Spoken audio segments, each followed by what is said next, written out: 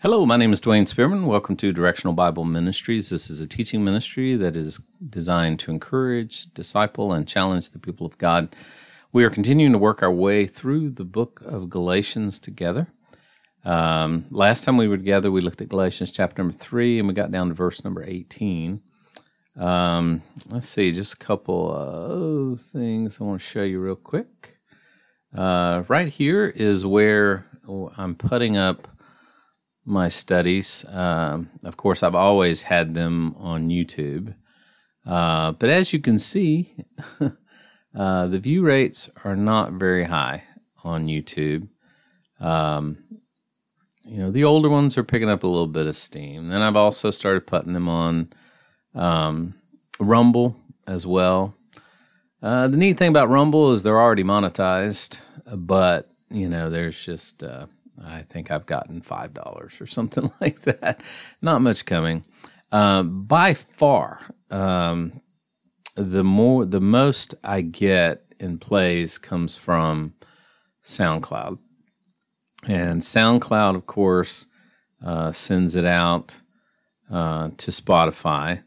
And I have a launch thing on my website here to Spotify. So it sends it out as well. So it goes on to Spotify, and it also goes on to Apple Play. So anyway, I've almost given up on the video portion because really the videos aren't being watched anywhere near as much as the podcast. But anyway, be that as it may, that's where it all is. So check those out. And again, I'm just, this is a very, challenging undertaking for me because I have really been challenged with my altered view in regard to the mid-acts position. Therefore, everything else needs to be seen through that. I did a study on that I entitled Romans 11 Rightly Divided. It changes everything when you realize that Israel is still God's chosen people. Israel is the elect. It's not the church. The church hasn't become Israel. The church is under no covenant with God. The church was not born in Acts 2. Paul was the first convert into the body of Christ. Again, it makes you look at everything differently.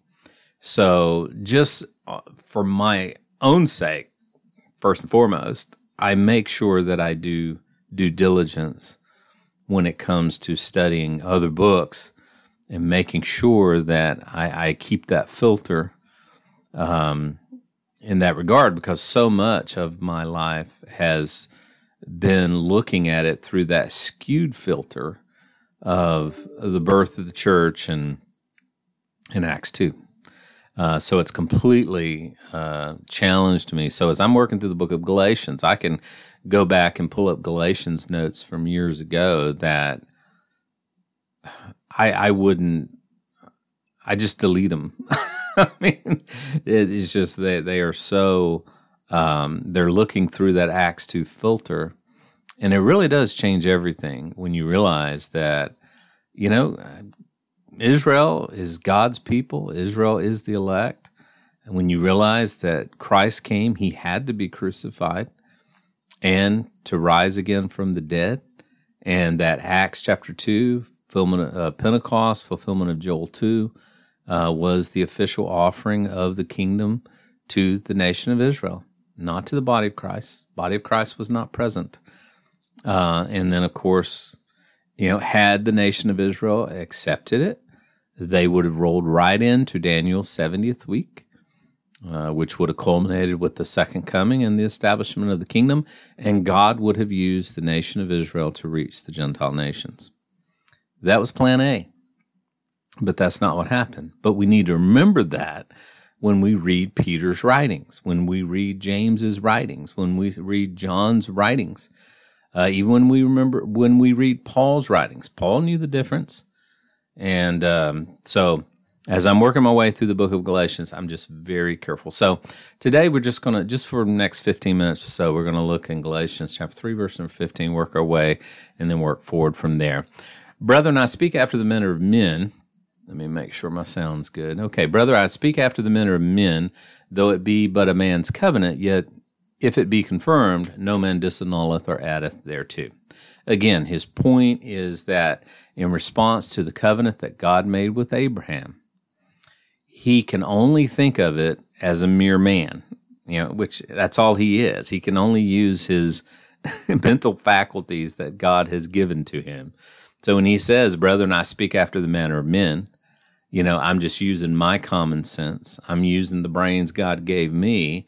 And he says, though it be but a man's covenant, yet if it be confirmed, no man disannulleth or addeth thereto. In other words, he means that God made a deal with Abraham, and he's not going to change his mind by getting rid of that deal or adding to that deal. Now notice verse 16. Now to Abraham and his seed were the promises made. He saith not, and to seeds, as of many, but as of one, and to thy seed, which is Christ. So back to the promise that God gave to Abraham and his descendants. That promise is what we call the Abrahamic covenant. It has nothing to do with the law. The law did not come until 430 years after the promise was made to Abraham. And that is Paul's entire argument, that Abraham's faith came before the law. Abraham was not justified by the law. Abraham was justified by faith, just as we in the body of Christ today are not justified by the law, but we are justified by the same faith that Abraham had in the promises of God. And of course, the Messiah, the Christ. So the promises that God gave to him were in regard to a land, and it was in regard to a seed, and in many ways it was in regard to a kingdom. And these are outlined in Romans 9:4 and Romans 15:8. And of course, you can go back and read the Abrahamic covenant in Genesis. But notice this part, and he saith, and to seeds as of many, but as of one, and to thy seed, which is Christ. This is where many translations, as I mentioned in the past, go off the rails because they do not consistently translate this correctly. In Genesis 3:15, for all the land which thou seest, to thee I will give it, and to thy seed forever. Genesis 17:8, and I will give unto thee and to thy seed after thee. The King James accurately translates those verses. But when you get over into the other translations, all of a sudden the seed becomes offspring. The seed becomes your descendants. The seed becomes something else. And what Paul is saying here is that seed is Christ. That seed is Christ. So the word translated in all these verses is always in the singular. It's not in the plural in the originals. However, to do so removes the specific reference to Christ. So when you start saying to your offspring, to your descendants, to your inheritance, you're removing the specificity of the prophecy, which is to Christ. So that means in all of these verses, the land is the inheritance of Christ. The Abrahamic covenant will be ultimately fulfilled in Christ. He is the one that was going to fulfill all these promises that God made to Abraham. Now notice in verse number 17. Galatians 3, verse number 17. Let's get back to the King James. Verse 17.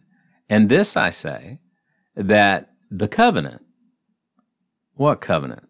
I mean, obviously he's referring to the covenant that was made with Abraham. And this I say, that the covenant that was confirmed before of God in Christ, the law, which was 430 years after, cannot disannul it. So he's saying the promises that God made to Abraham, which was 430 years before the law, cannot be disannulled. That it should make the promise of none effect. The law did not supersede the promise, is what he's saying. For if the inheritance be of the law, then it's no more promise. The inheritance that God told Abraham he would give him and his descendants, the land, the kingdom, all of those things, the Messiah, would be none effect if the law replaced it. And then it wouldn't be, the promise would be no more, but God gave it to Abraham by promise. Again, Paul is pointing out that the covenant given to Abraham by faith was in Christ, just like the gospel that he preached, and the law had no bearing on it since it was given 430 years later. And his conclusion is that the promises made to Abraham were of faith, not of law. Therefore, the two should not be mixed together. Okay? They should be separated. Abraham was justified by faith at the giving of the covenant, not by keeping the law, because there was no law. And then verse number 19, wherefore then serveth the law? It was added because of transgressions, till the seed should come. Now again, that word seed, who is the seed? Christ should come, to whom the promise was made. So who was the promise made? It says, to the seed should come, to whom the promise was made, and it was ordained by angels in the hand of a mediator. So if the covenant had nothing to do with law, why was the law later given? That's what he's asking. If the covenant didn't have anything to do with the law, Abraham was justified by faith. What's the purpose of the law? It was added because of transgressions, until the seed should come, to whom the promises were made. So what is he saying? Obviously, this is speaking when it says, what then serveth the law? It was added because of transgression, until the seed should come, to whom the promises was made. So it was added because of transgression. Now, obviously, he's speaking of Israel's transgressions. The law was given to Israel. The law was not given to the Gentiles. That's why my wording, my definitions have changed in many ways. We as Gentiles were never redeemed from the law because we were never under the law. Israel were the ones that were redeemed from the law, not us. So in the most accurate sense, they are the ones who are redeemed as far as the Bible is concerned. So he's saying here that the law was given because of transgression. So the law was given to preserve the nation. In other words, rules, regulations were put in place until the seed, Christ, should come, to whom the promise was made. The law was put in place to preserve the nation until the seed should come. And notice, until the seed should come. So the law was to keep the nation together until Christ should come, to whom the promise was made. In other words, the law was to serve as a guide to preserve the nation. And how was it ordained? It was ordained by angels. Now, what does that mean? The only thing I can think of is Deuteronomy 33, 1 through 2. And this is the blessing wherewith Moses, the man of God, blessed the children of Israel before his death. And he said, the Lord came from Sinai and rose up from Seir unto them. He shined forth from Mount Paran, and he came with 10,000s of his saints from his right hand, when a fiery law for them. What that seems to be saying there is, number one, it would make Moses the mediator. Okay, it would make Moses the mediator. The word saints in these verses is a reference to holy ones or angels. So the angels here, when it says, and it was ordained by angels in the hand of a mediator. So the mediator would be Moses, and the angels were present when it was given. So, just interesting. The word saints in these verses, like I said, is a reference to holy ones or angels. You know, in Exodus 20, verse number 19, and they said unto Moses, speak thou with us, and we will hear, but let not God speak with us, lest we die. And Moses said unto the people, fear not, for God is come to prove you, and that his fear may be before your faces, that ye sin not. And the people stood afar off, and Moses drew near the thick darkness where God was. And the Lord said unto Moses, thus shalt thou say to the children of Israel, ye have seen that I have talked with you from heaven.